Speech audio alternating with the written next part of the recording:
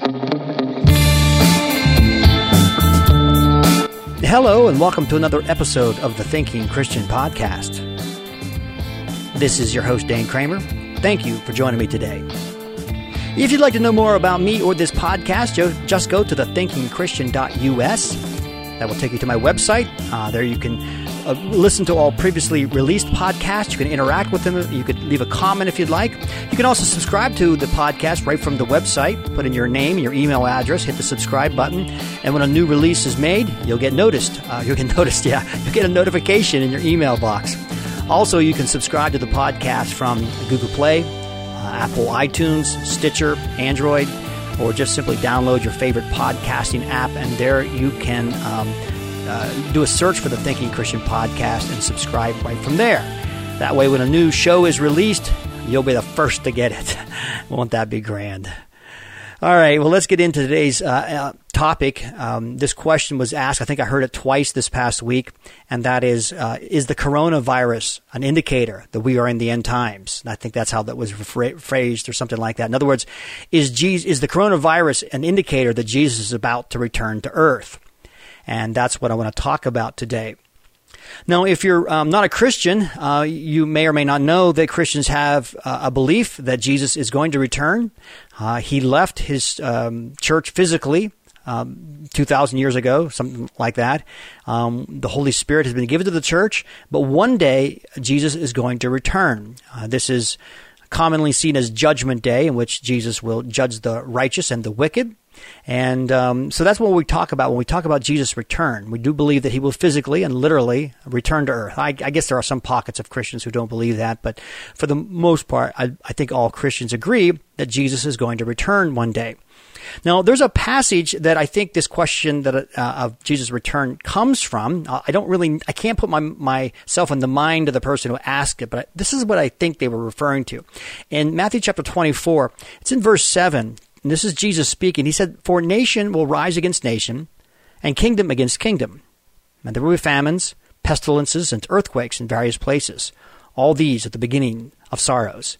Now, that was Jesus speaking in what we call the Olivet Discourse. And I'll explain what I mean by that. But the word pestilence, now, incidentally, there are some ancient manuscripts of Matthew 24 that don't include the word pestilences. But in the parallel account in Luke 21, the word is found in all manuscripts. And so I believe Jesus did use the word. I just want to kind of address that before we move on. But Matthew chapter 24 is what we call the Olivet Discourse. And in there, he made some predictions about some things that were going to happen. And I want to talk about that a little bit because I think that's where this question comes from. But let me first set the stage for you. Matthew chapter 24 begins as Jesus was leaving the temple. Matthew 24, the previous chapter, 23, he's in the temple. Things got heated with him and the Pharisees there. And he's leaving in chapter 24. And as he's leaving the temple, his disciples kind of pull his shirt sleeve and say, "Hey, look at this temple. Look how marvelous it is." I mean, they were just amazed. And this temple had to have been an amazing sight. It was spectacular. It probably didn't rival Solomon's original temple, but it certainly was a spectacular feat to build this incredible temple. And the disciples were just kind of pointing it out to Jesus and marveling at it. And Jesus says something extremely peculiar in verse 2. He says, "Do you not see all these things? Assuredly I say to you, not one stone shall be left here upon another that shall not be thrown down." Now, having heard that, I think the disciples were somewhat stunned. As a matter of fact, the next verse, it says, "Now as they sat on the Mount of Olives," so this is a different scene. They apparently left the city of Jerusalem out to the hillside beside it, a mount of olive trees, where Jesus, I think, retreated to often. And we read there that some of the disciples, and in fact, in Mark's version, we know there are 4, Peter and Andrew and James and John, come to Jesus rather privately. And you can tell it just really upset them, what Jesus said. When Jesus said this temple won't be left standing, every stone will be taken off. I mean, I think really they understood the implications of that. And that could mean only one thing, and that was war, for each stone to be dismantled of the temple. They knew something big was going to happen. And I think it really bothered them because the temple is really the center of the Jewish life. That's where sacrifices were made. That's where worship took place. That's where prayers were offered. And so the temple was crucial to the Jewish way of life. And to even think the temple might be torn down, I think it's just beyond upsetting to the Jews. And so these disciples came to Jesus privately. And they asked him, in Matthew's version, they asked him a couple of questions. They said, tell us, when will these things be? And what will be the sign of your coming and at the end of the age? Now, when it says, when will these things be, these things must be referring to the things that Jesus just said. He said how the temple will be destroyed. It'll be dismantled stone by stone. It'll be taken down. And so they ask him, when will this be? And what will be the sign of your coming? Now, the word coming there, it's interesting. I think a lot of times Christians read into that this is the second coming, but I don't think that's what they mean, because they're not even convinced Jesus is leaving the first time, let alone coming back later.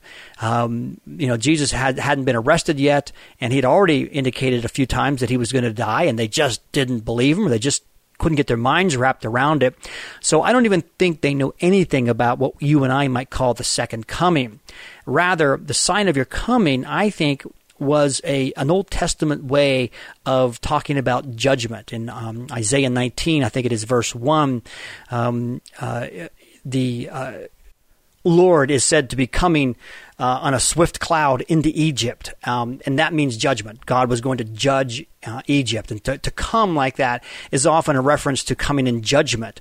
And so I think, and I'm not 100% sure, but I think that's probably what the question was.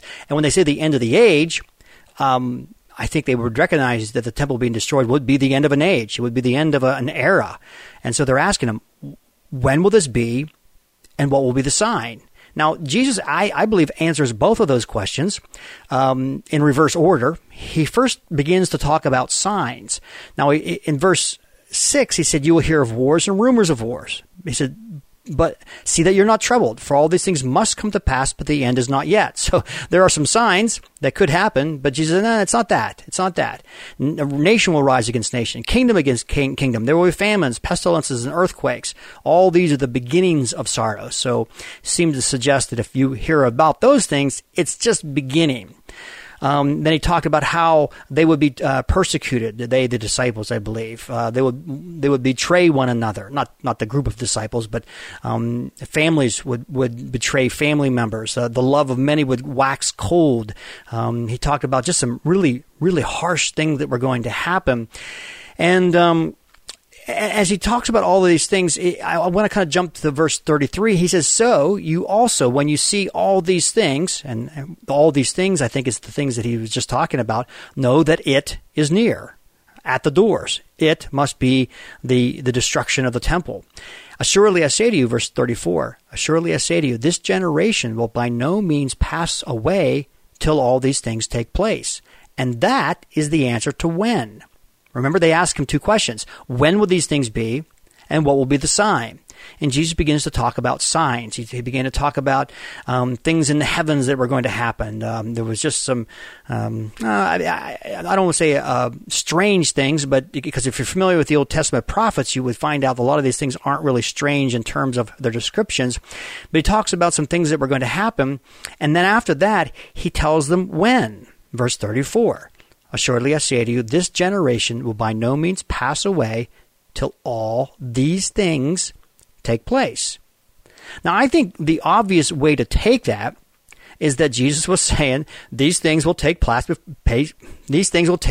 before you pass away. This generation passes away. I mean, that is the most common way of understanding it. However, I know that many people have kind of tried to twist that around to say, well, Jesus was really talking about the Jewish people, that the Jewish people would not perish before all these things happen. But I think that's a very strange reading of the phrase, this generation, because Jesus used that phrase about 5 times, this generation. He used it about 5 times in the New Testament. And every time that he used it, he was always referring to this generation, the people around him, his contemporaries. And so here in verse 34, I see no reason to suspect it any differently, that Jesus said this generation will by no means pass away till all these things take place. And so he gave them an answer, that the things that he just described would take place before that generation would pass away. Now, I guess the next question would have to say, well, what was he referring to then? Well, I think he was referring to exactly what the disciples asked him, and that was the destruction of the temple. That's how this whole conversation started out. They were showing him the temple when he said, hey, not one stone will be left upon another. They asked when. He said, before this generation passes away. And did that happen? Well, actually it did. I think in about 66, 67 AD, I'm not sure when it was exactly, a rebellion by the Jews against Rome began. There were some smaller skirmishes, and I think the Jews really started to enjoy some small victories. Of course, they just hated and despised the fact that the Romans were in modern-day Palestine, their territory, and they really wanted to oust the Romans. And so they started picking a fight with the Romans, which was wrong thing to do. And eventually the Caesar sent down, I think it was General Titus. I'm suddenly forgetting my history all of a sudden here. I can't remember. I think that was his name. But sent a general down with an army. And as they marched south through modern-day Palestine towards Jerusalem, which is in the south, they practiced sort of a raised earth kind of policy. They burnt villages and synagogues and captured people. There was much bloodshed as they moved south towards Jerusalem. And eventually, they laid siege of Jerusalem. They circled it, and they blocked it off. And things got really, really crazy. I have a book in my library called The Wars of the Jews by Josephus. He was a Jewish historian, a contemporary. He actually witnessed the events. And he wrote about them. And I'll tell you what, it is bizarre to read some of the crazy things that were happening. But what's interesting is as you read the stuff that was happening, you find out that a lot of these things is exactly what Jesus promised would happen. He told them this was going to happen. As a matter of fact, in Matthew chapter 24, he says, therefore, in verse 15, therefore, when you see the abomination of desolation, spoken of by Daniel the prophet, standing in the holy place, then let those who are in Judea flee to the mountains. Now, some might think, well, I don't know what that means. Well, fortunately, we have another passage of Scripture, and it's in Luke chapter 21. And I think Luke chapter 21 really helps us understand that. If you go to verse 20 of Luke 21, he says, but when you see Jerusalem surrounded by armies, then know that its desolation is near. And that's the parallel verse to the Matthew chapter 21 verse. And so, Matthew 24. So Jesus said, when you see Jerusalem surrounded by armies, you know the time's up. I mean, it's it. That's it. And that actually happened in 70 AD. When the Romans marched against Jerusalem, they set up a barricade around the city and eventually broke through the walls after holding it under siege for several months. And it was chaos inside. It was mass slaughter. It had to have been a horrible, horrible thing that went on in there. And in fact, the temple was destroyed. The Romans, I think I read that they set the temple on fire to try to melt the gold, and the gold would flow down between the rocks, and so they dismantled the rocks just to get to the gold that had turned to liquid and cooled in later. So they literally took the temple stone by stone apart. Exactly what Jesus described was going to happen, that the temple would be destroyed, and the last sign was that it was surrounded by armies. And so as I see it, this Matthew chapter 24 passage really doesn't have anything to do with what you and I might call the end times.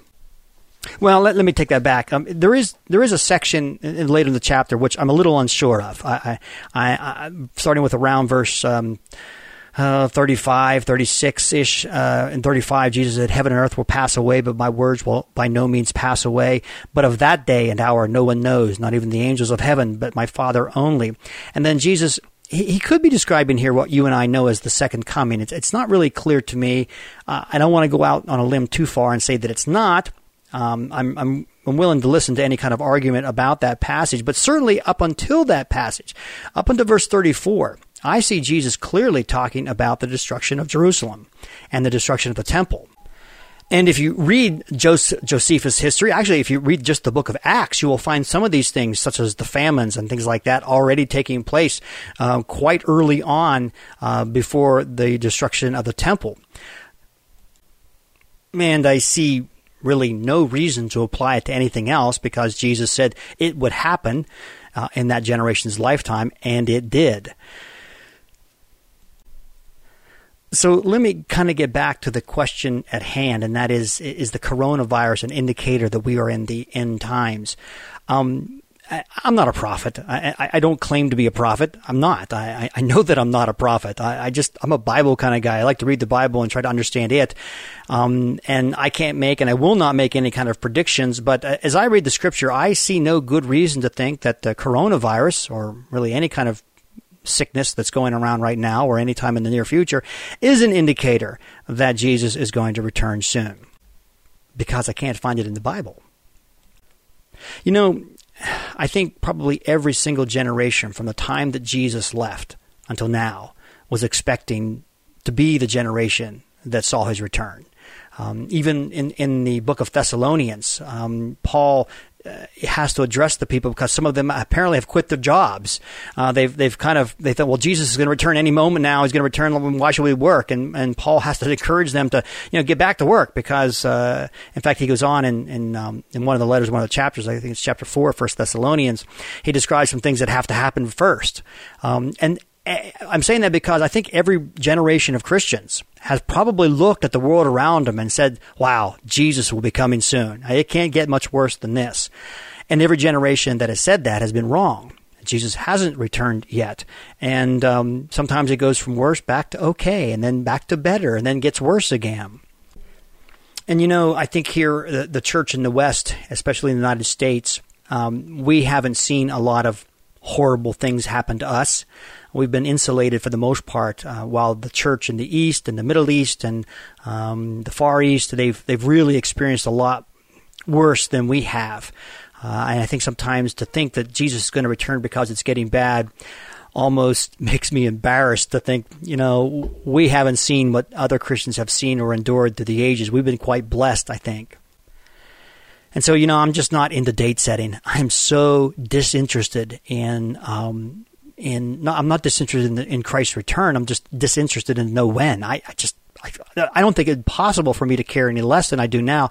In Matthew chapter 24, the chapter we were reading from, Jesus ends it with a little bit of a parable. He said, "Who is then the faithful and wise servant whom his master made ruler over his household to give him food in due season? Blessed is that servant whom his master, when he comes, will find so doing." A master, you kind of picture a man, he's leaving away and he puts his servants in charge of his household while he's gone. And when he comes back, he wants to find them doing what they were charged to do. Verse 48, he says, "But if that evil servant says in his heart, 'My master is delaying his coming,' and begins to beat his fellow servants and to eat and drink with the drunkards, the master of that servant will come on a day when he's not looking for him and at an hour that he's not aware of. He will cut him in two and appoint his portion with the hypocrites." I think that's a good way of just kind of summarizing the whole Matthew 24 and our attitude and what it should be. Our attitude should be, we are actively involved in the kingdom, and we need to be serving the King because we're part of the kingdom. And sort of get our eyes off the skies, waiting for Christ's return, because that doesn't make us productive sometimes. I think we need to be very, very focused on serving our King while he's away. And when he does come back, I don't want him to find me lazy. I don't want him to find me doing the things that he doesn't approve of. And I think one thing that he probably doesn't approve of is to be standing there, eyes looking at the sky, just waiting and not being active. So, is the coronavirus an indicator that Christ is going to return soon? I really, really doubt it. I think we need to get busy with the kingdom work and just keep our eyes focused on him so that he finds us busy when he does return. And with that, I'm going to sign off another podcast. Thanks for joining me. Hope to see you the next time on the Thinking Christian Podcast.